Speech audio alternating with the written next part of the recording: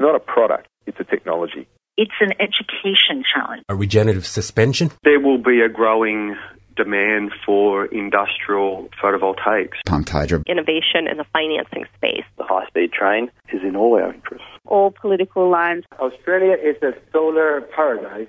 The market is moving much faster than that. You've got something that's transformational. Solar window in a can. Beyond Zero, global warming science, solutions and action. Taking it to a do-it-yourself level.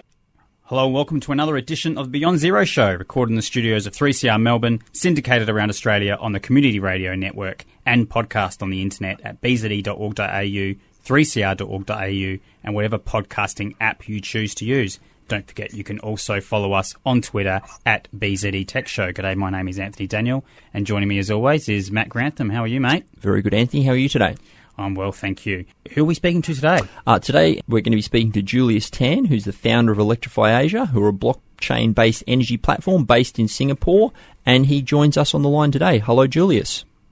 Hi, everyone. Hi, Matt, Anthony. I think we should be renaming ourselves to the Energy Blockchain Podcast, shouldn't we? We've had quite a few of these recently. That's right. We're really delving right under the grid edge here, Julius. So we've had a few blockchain energy platform people on the show lately. So we like to just start these interviews, Julius. Just give us a little bit of background about yourself firstly, and also Electrify Asia. What are the origins of it? Yeah, sure. My background is in engineering. I've been in the energy sector since the start of my working career. So I started off as a researcher in the Solar Energy Research Institute in Singapore. Move on to the electricity retail business, where we were, in my previous company, Sunseap, we were retailing solar power to businesses in Singapore. So a bit of background on why we started the company. We realized that there was a gap in the market whereby in the retail space, there's very little price efficiency in price discovery. So what this means is that consumers and retailers don't have a central place to meet for consumers to explore multiple energy packages from different retailers. Neither do retailers have a certain portal or certain platform to list their energy prices or energy packages. So we started a business last year in March with the first marketplace for retail electricity in Singapore. We went on to explore a few other solutions in how we can improve the efficiency of energy markets and how price can be more efficiently and effectively discovered. We also look quite deeply into operational costs in the whole energy and the power market. And we realized that one of the biggest cost factors is in customer acquisition, customer retention, as well as contract management.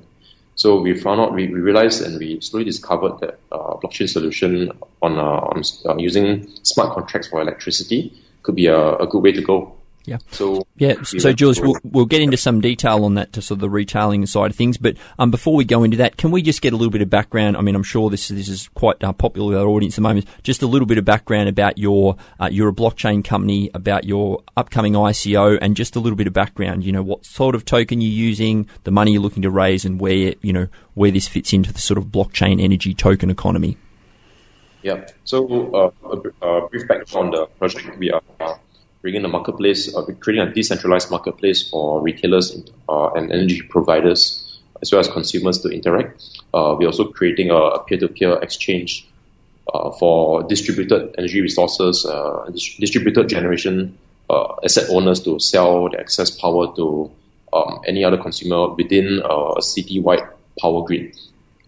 In terms of our ICO, we actually concluded our ICO last week. We raised 30 million. Congratulations. Thank you. And the token that we have issued it's called the ELEC token. So it's ELEC. And based on Ethereum, ERC20, what is it? Yes. Yep. It's based on Ethereum. It's the ERC20 token. Yeah. And so can you just sort of outline for us, just a brief bit about this token economics and how you see this token having utility for an investor or an owner of that token? Yeah, certainly. So there are a couple of different use cases for the token. A lot of detail is actually in a technical white paper, but just very briefly, the tokens will be used firstly as transactional fees. So what happens is that the energy providers they offer their energy packages on the platform. Consumers enter into contracts with the retailers or the peer-to-peer sources, and we enact and we allow the transaction through the blockchain platform. So for every transaction, we take a fee that's paid in the ELEC token. There are a few other uses for the token. For example, whenever a peer-to-peer source or owner wants to sell power on the platform to a consumer, you have to deposit a certain amount of tokens. This is to ensure that there's good behavior on the platform as well. So you're hoping that sort of staking is going to be able to create some sort of scarcity, and that's going to drive the value of the utility of the token? Yeah, that would drive the utility of the token, the usage and demand for the token. Okay. And can we just get a snapshot, Julius, of sort of the countries you're in at the moment and sort of number of customers and maybe utilities you're partnering with? Where's the sort of where do the fingerprints of Electrify Asia sort of spread so far? Good question. So we are based in Singapore, so that's definitely our home turf, and we'll definitely be operating commercially over here. We're also talking to many parties in Japan as well as in Australia, all of them to serve or rather to play a different role. Singapore's population is about 5 million people in Singapore. In Japan, it's a lot bigger. It's almost 120 million. In Australia, it's about 20 million. So we see these overseas markets as very good opportunities to scale our platform and to provide benefits to more users. And in terms of the blockchain, I know enough about blockchain technology to get myself into trouble, Julius. But as you roll this technology out, do you envisage the need for a lot of customization of this blockchain as it rolls out? Do you have geolocation in it? What's the sort of the roadmap for the blockchain itself? Yeah, because of the nature of power industries and the nature of the entire energy space is going to be the solution, and the platform is going to be customized to each city and each country, because everything is many things are different in each country. The regulations, the way power is settled, the way the wholesale market is settled, metering, they're all different. So definitely there's going to be customization. There's going to be geolocation. So depending on which part of Australia you are, for example, the contracts, the details, the pricing will be slightly different.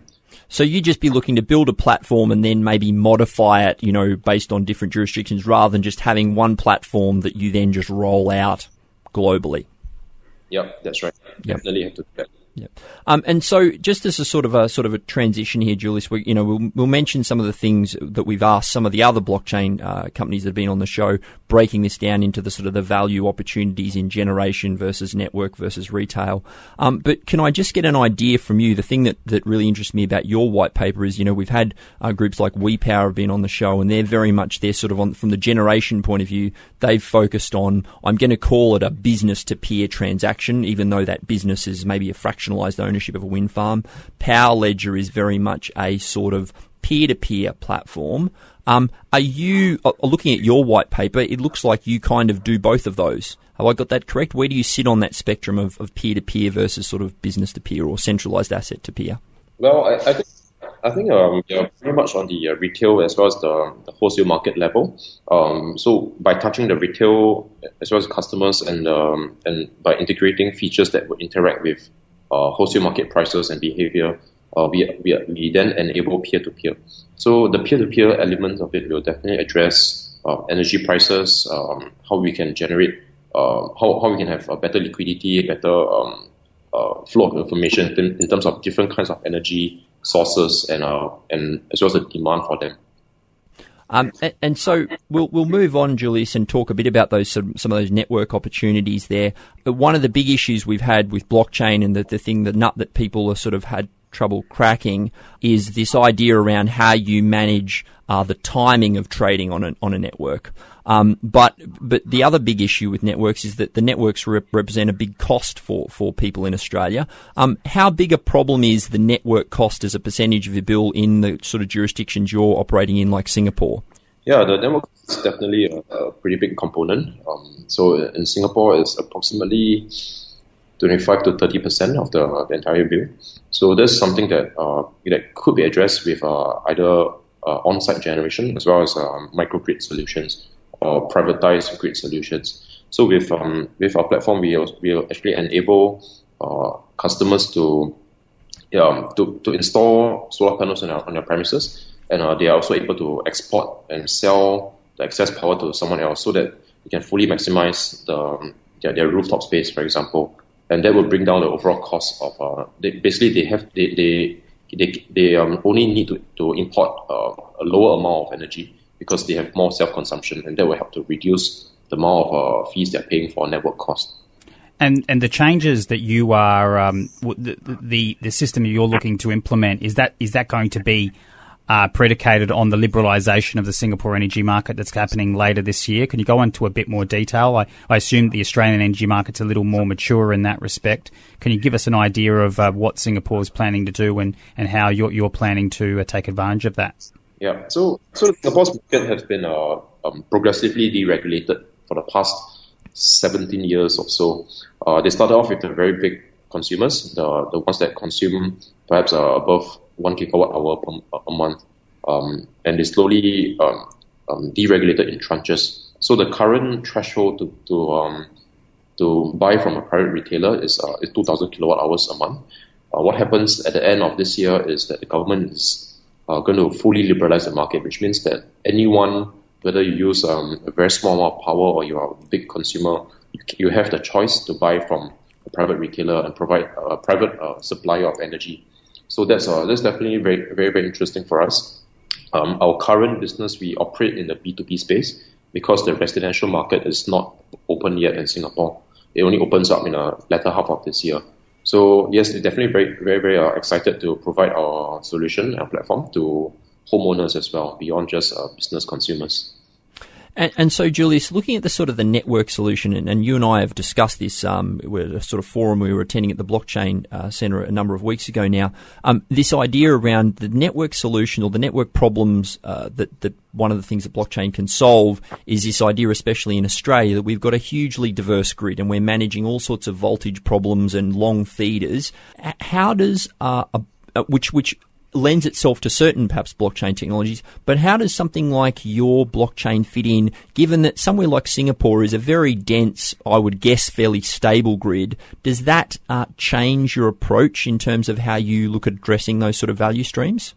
Yeah, definitely. Because in Australia, as we had discussed previously, the grid is broken down, or rather split into many different components and different parts in different geographies, different parts of Australia. So the way that we can treat this is, imagine that Australia is made up of multiple dense cities like Singapore. So we develop a solution for Singapore, and what we have to do is to customize it for each of these cities or towns within Australia. So it could be that within a town, users can transact energy between themselves, but depending on the regulation as well as the setup of the grid, they could also transact power between two towns. It depends on how the market is connected physically and via the wholesale market.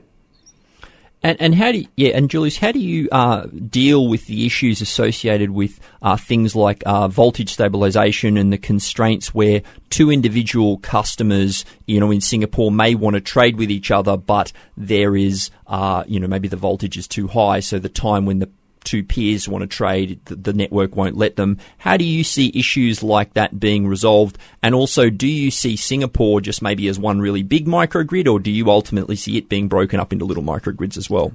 So I don't think we'll be splitting Singapore into multiple microgrids. In terms of how power is going to be traded, so this really, we really have addressed two different issues. One of them is more of a physical engineering issue, and the other would be more of a financial issue. So also, again, it depends on the specific problem.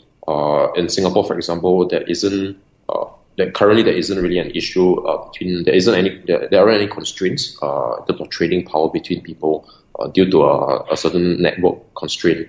When in Australia, there could be, and in such a case, I think what we have to do is to go on ground and actually identify what exactly is the problem.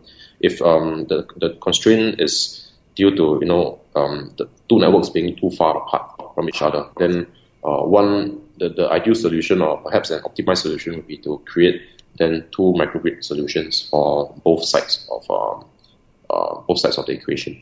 And so do you see, in the example of Singapore, two neighbours would pay the same to trade with each other as two people on the other end of the island? Do you see there being any discrepancy in how networks are priced if two neighbours are trading as opposed to two people on the end of the island? Well, in Singapore, it's quite straightforward because it's one single grid operator as well. So it doesn't, the network price at which you have to pay doesn't, it's not dependent on how far apart you are from your neighbor. So it could be on opposite sides of the island, or it could be side by side. If you go through the national grid, you pay the same amount. We are also in conversation with some parties in Singapore to discuss how we could perhaps start thinking about dynamic grid pricing. So, which I think will be a lot more efficient.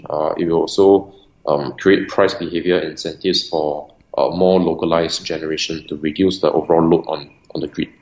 You are listening to the Beyond Zero show, and we are with Julius Tan, who is the founder of Electrify Asia, a blockchain-based energy platform based in Singapore. We wanted to move on to the retail opportunity, Julius, and one thing that drew us to the white paper was your emphasis on addressing the retail opportunity, and with your e-wallet product. Can you go into a bit more detail on what that would entail? Yeah, so I'm developing an e-wallet on top of the Omesego's e-wallet SDK. So essentially, the function of the e-wallet is to move funds or tokens between different parties. So the e-wallet will connect very closely to the energy smart contract that we will have. So what happens is this: for example, a retailer can create a smart contract for electricity using our SDKs, deploy the smart contract, and customer can sign on to this certain retailer's energy package. So the smart contract, what it does is that it pulls data from a retailer or from the metering company, and then it calculates how much money the customer owes the retailer at the end of the month, for example. Then the smart contract will execute payments from the consumer to the retailer, or even to the peer-to-peer generation source. Julius, I look at your white paper, and the thing that really struck me about it was that, there's in places where you've got reasonably stable wholesale energy prices and maybe not a huge amount of opportunity to tackle those network things. I mean, I think the retail opportunity for you guys is I feel where you've really targeted your technology. In terms of Australia, the retail margin's maybe 10 or 20%, and that obviously includes a profit along with a whole load of other compliance costs. How much of that cost do you think you can strip out by putting, a lot of the stuff that you want to on the smart contract? So I think that firstly, to address the percentage of profits on each contract, that would vary quite a lot depending on the size of the customer. Also, of course, depending on commercial agreements between the retailer and the customer, whether it's a commercial industrial customer or is it a residential customer. So the percentage cost of maintaining a residential contract is generally higher due to the fact that you need your customer service teams and operational finance teams to service a smaller load, smaller consumer. What I think the smart contract would help a lot is in reducing compliance costs, operational as well as finance costs. So what this means is that retailers and energy providers no longer need to hire that many people in order to monitor contracts as well as to execute contracts. And hopefully this cost savings will be passed on from the retailers and the energy generators to the consumers. So we expect perhaps about half of that margin would be saved by the consumer as well as the retailer. And I think naturally the retailer also needs to make a profit. So that is a bit a bit harder to address. Would you see a lot of those savings being on the fixed cost side, so that perhaps the more variable costs would actually only increase for the retailer if they are getting more customers? So would you see that your benefit actually stripping out a lot of those really high hurdles that smaller retailers have to go through just to get in the business in the first place? Yep, I think that's right. And Julius, looking at some of the risks, I mean, there's obviously blockchain, everyone gets excited about it. There's a lot of opportunity there. How much of a problem is, counterparty risk in terms of non-payment to an energy retailer? And how do you, put a model together that sort of addresses the regulatory issue? Because in Australia, for example, we've got rules around, hardship payments if customers don't pay their bill. Now, obviously, if you're in the business area, not in the residential yet, maybe this is less of a problem, but you can't just simply cut people's power off, even if the smart contract perhaps says that you should.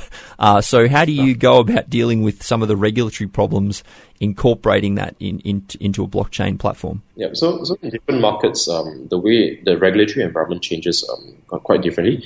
In Australia versus in Singapore, for example, as you mentioned, there is certain support provided by the government. In Singapore, there's a similar structure as well. So what happens is that smart contracts, as you mentioned, smart contracts are effective in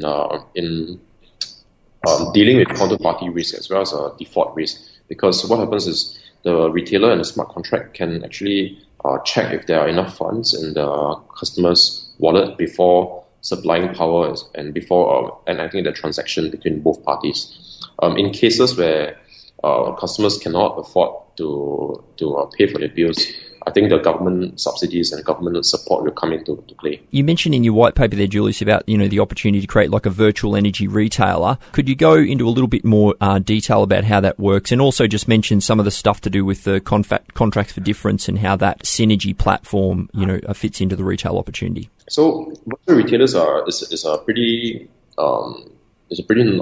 new concept in Singapore. In some other markets, in the mature markets, some people also call it white labeled retailers. So the concept is as such.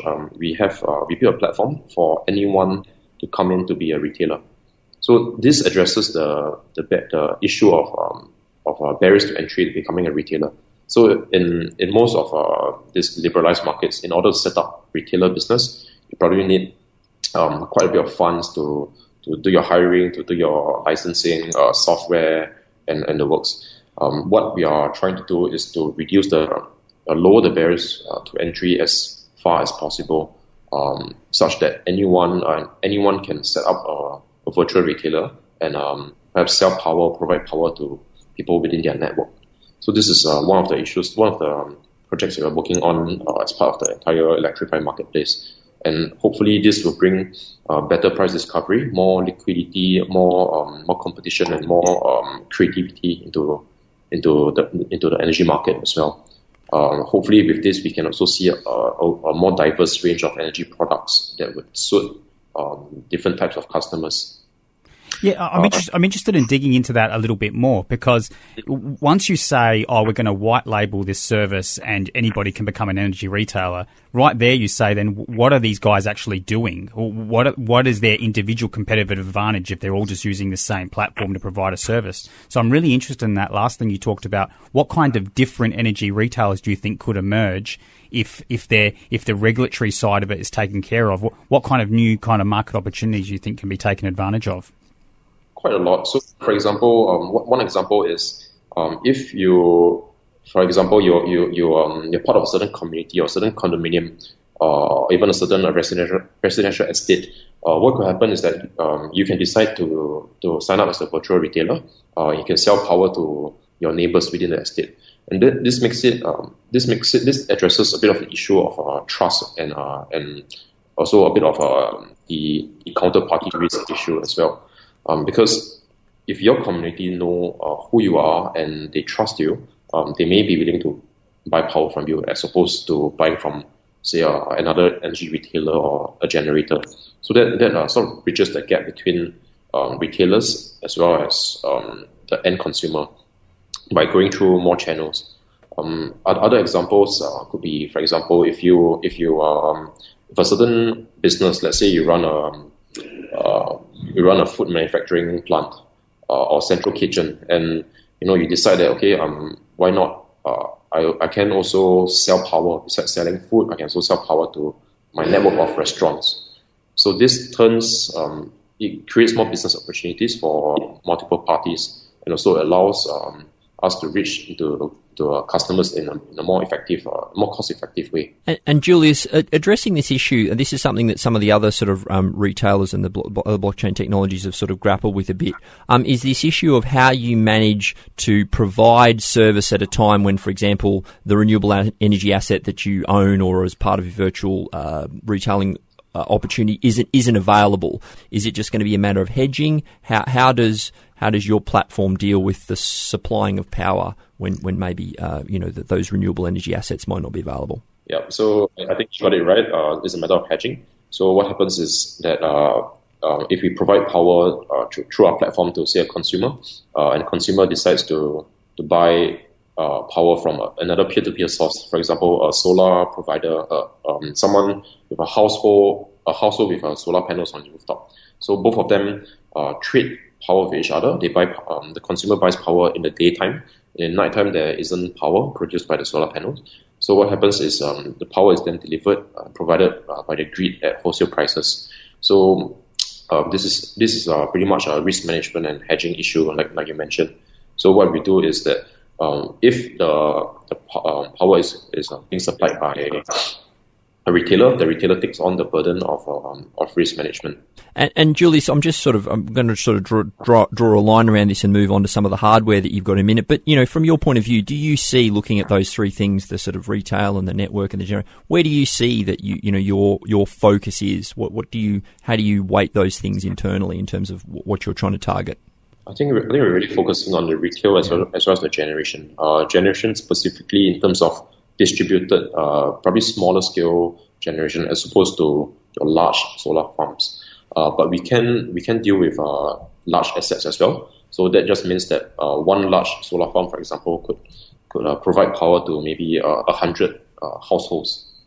And I think we'll move on now to the hardware component, which immediately I think raised our eyebrows. I mean, the first question when anyone's got like a blockchain or software solution to anything, and they start mentioning hardware, I mean, the first question is why? And you interact with a lot of smart meter kind of devices. So the question then becomes, why can't you update the firmware and interact with hardware that's already in place? Well, what does this power pod give you that regular hardware doesn't? Well, your current meters that are deployed at your house, they don't communicate with the blockchain. So, what's needed? What's needed when you want to sell and trade your excess power with someone else across the city is some kind of IoT hardware or IoT gateway. So, the function of this really is to collect data in real time from multiple devices. So, it could be from your power meter, your solar inverter, as well as perhaps some weather sensors or environment sensors that you want to see on your dashboard or on your mobile phone.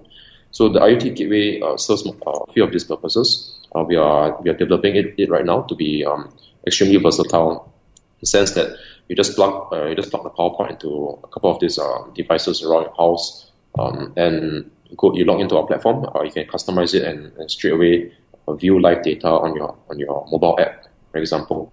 The live data is also important in terms of settlement. So when a household or when a solar panel owner produces a certain amount of power within a certain time block, this time block has to be matched with the wholesale price that's being traded on within that city or within that country. So these are all essential information in order for us to deal with the contract for difference settlement. And Julius, I just want to sort of get a little bit of an idea. So, first of all, it's just very interesting for me because I think that we've interviewed a number of people, and you're the first one to sort of really look at vertically integrating and looking at how you can bring IoT on top of a specific platform there. So, can I just delve a little bit deeper there? How much would this device cost? We don't need an electrician to install it, and is it sort of the PowerPod? Is it a nice add-on for a customer, or is it absolutely necessary to participate as a customer? I think I read on your white paper that if you're not exporting power, that you could just maybe get away with a smart meter, but if you want to be a seller of power, you need to have both of them. Definitely. So in I guess most liberalized markets, most regulators will require some kind of smart meter. So you're right. If you're an exporter of power, you will need a power pod to track the export of power in real time. If you're a consumer, you can also use a power pod if you want to track your consumption in real time, but that's not compulsory. You can still settle everything without a power pod. It's just that you may get delayed data, so you don't get to see your real time consumption on your mobile app.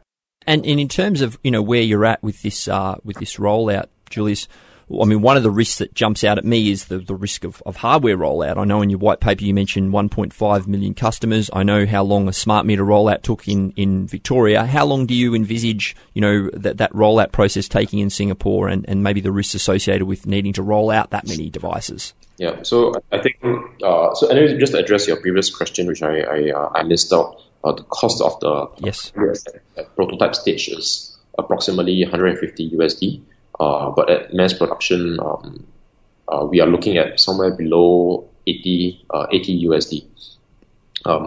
In terms of rolling out the hardware, there's definitely has to be well planned, and versioning as well as maintenance of hardware that's going to be important as well. So we are actually planning all of that at the moment.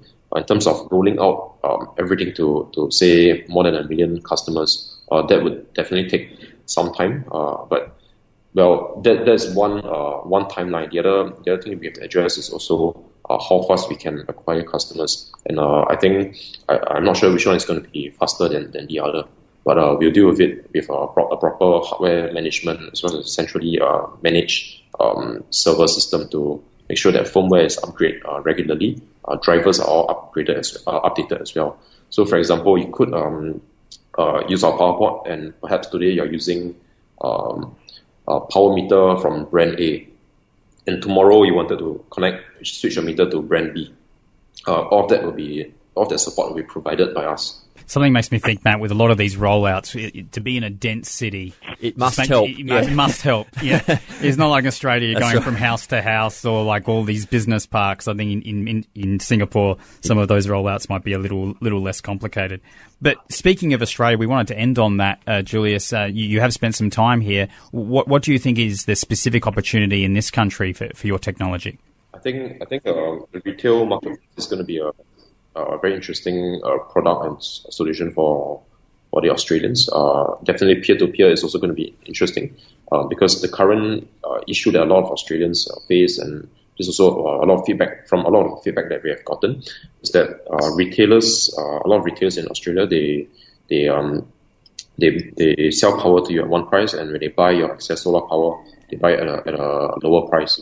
So what we're trying to address is also to allow a fairer way for consumers to trade power, whether it's consumption or whether it's production and export. We want it to be a fair price.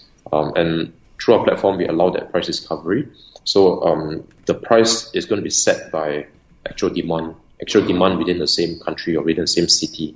So if you're exporting power and someone else in the city is willing to buy it at the price that you put up, then good for you. You are in business. If not, then you might have to lower the price or adjust your price. And I think in Australia, as we discussed earlier, there are also a couple of other challenges that could be addressed in, say, the northern part of Queensland, in which we discuss a certain isolated village, whereby power is extremely expensive because of the distance from the generation source. So one of the uses for our platform is also to allow people to set up generation sources on site or within the same town, and that reduces the cost of the overall system cost of generation of transmission and losses through the power cable. And overall, it will definitely bring benefits and financial incentives to consumers in that isolated town. Fantastic. Well, looks like we're going to have to leave it there, Julius. Thanks for joining us today and telling us all about it. And Julius, do you want to just direct our listeners, if they want to find out a bit more information, you've got a website you'd like to send them to? Yeah, so just head over to www.electrify.asia. So we have quite a lot of information there. Our white paper, our technical paper, they're all online as well. You can also check out, of course, the podcast, and maybe you can go to our YouTube channel to watch some of the videos that we have done. Fantastic. Well, thank you very much for joining us. You've been listening to the Beyond Zero show, brought to you by the climate solutions think tank Beyond Zero Emissions. To find out more about what we do or get involved, follow us at bze.org.au. My name's Anthony Daniel. I'm Matt Grantham. We'll see you next time. Bye-bye. Beyond Zero Emissions is an internationally recognised climate solutions think tank that is focused on solutions, not problems. Become part of the solution by becoming a monthly base load supporter. Go to www.bze.org.au to find out more. bze.org.au. You've been listening to a 3CR podcast produced in the studios of independent community radio station 3CR in Melbourne, Australia. For more information, go to allthews.3cr.org.au.